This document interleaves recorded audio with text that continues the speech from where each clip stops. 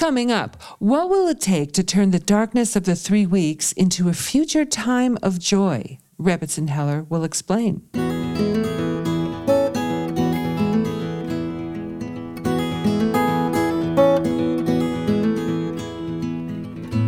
Welcome, everyone, to At Home in Jerusalem, the podcast on aish.com. I'm your host, Heather Dean. And this week, Rebbetzin Tzipora Heller is back, and this time to talk with me about the period of time between the 17th of the Hebrew month of Tammuz until the solemn day of Tisha B'Av, called the 3 weeks. Rebbetzin Heller is an educator, author, and popular speaker to audiences all over the world. She is the co-founder and principal of Banos Avigail Seminary in Jerusalem, Israel, as well as senior faculty member of Neve Yerushalayim College for Women. Welcome back, Rebbetzin Heller, to At Home in Jerusalem. I actually have my home in Jerusalem, and it's a pleasure to be with you. Thank you so much. Okay, so this is a very solemn time that we're talking about. What is meant by decreasing our joy? This is a Jewish idea at this time of year. Yes. The Talmud asks, what is joy? And it answers, joy is the resolution of doubt. Decreasing joy means confronting the reality that we're in process, we don't see the light at the end of the tunnel quite yet.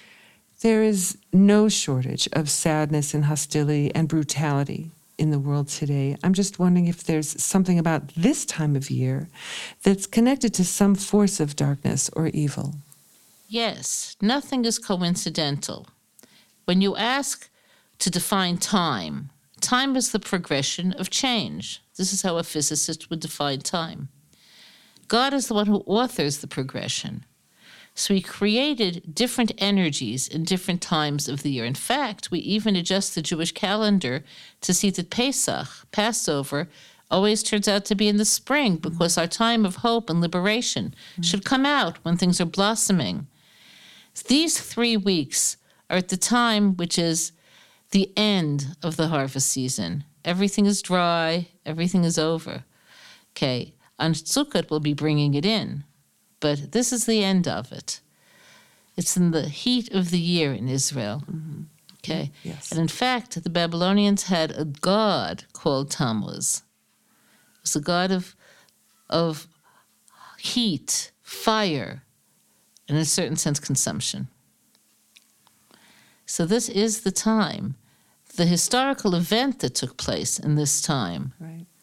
okay, begins the 17th of Tammuz, when after, arguably, the most dramatic, positive event in the world's entire history, the Jews being given the Torah, ended in a terrible, terrible tragedy.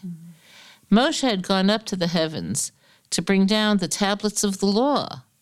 During his absence, some of the Jews, mixed with other people who had come along with them from Egypt, made a golden calf. Now you could think when you hear this, I would never do that. Right. They didn't know what happened to Moshe. He was gone. They were in the middle of the desert. When they built the calf, it wasn't because a golden image created them. It was because they felt they needed an image to give expression to their national identity. They were, in a certain sense, worshiping themselves. Interesting. Wow. So why a calf? Why gold? That's a different story. I don't think this has to be discussed right now. But that's what it was. It was their identity that they were worshiping. Moshe came down from the mountain. He saw what was going on. He let go of the tablets, and they shattered.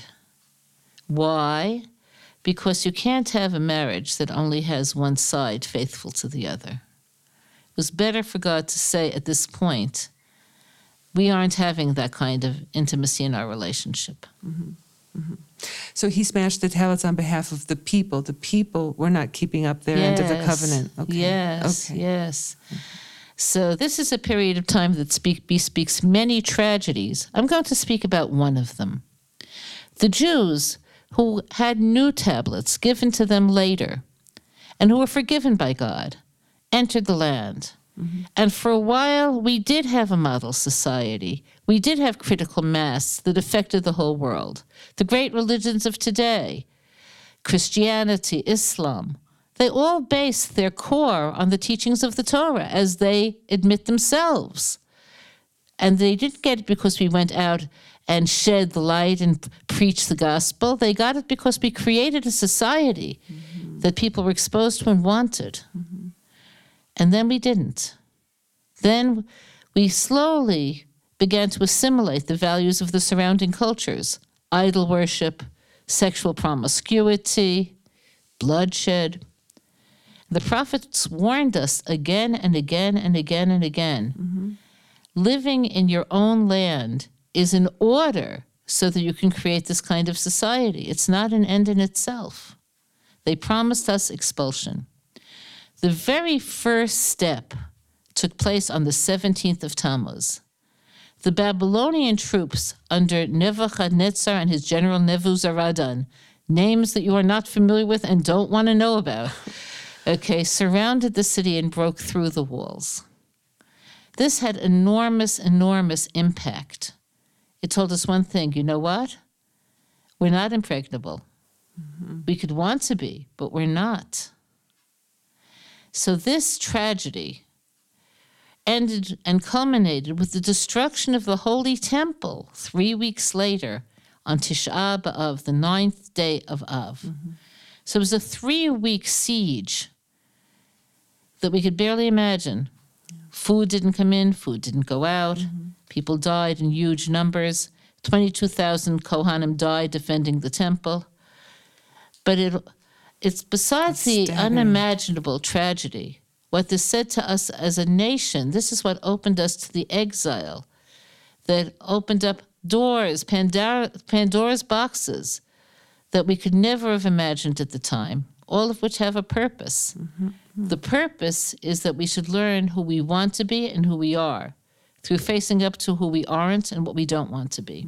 That's the purpose of exile. Yes. Interesting. So these 21 days are days of introspection, days in which you could say, you know what, I don't see the light at the end of the tunnel. I have to find the light inside me.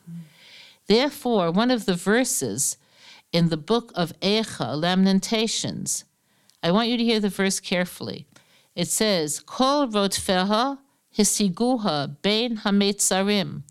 All of those who pursued her caught up to her between the limitations or the destructions.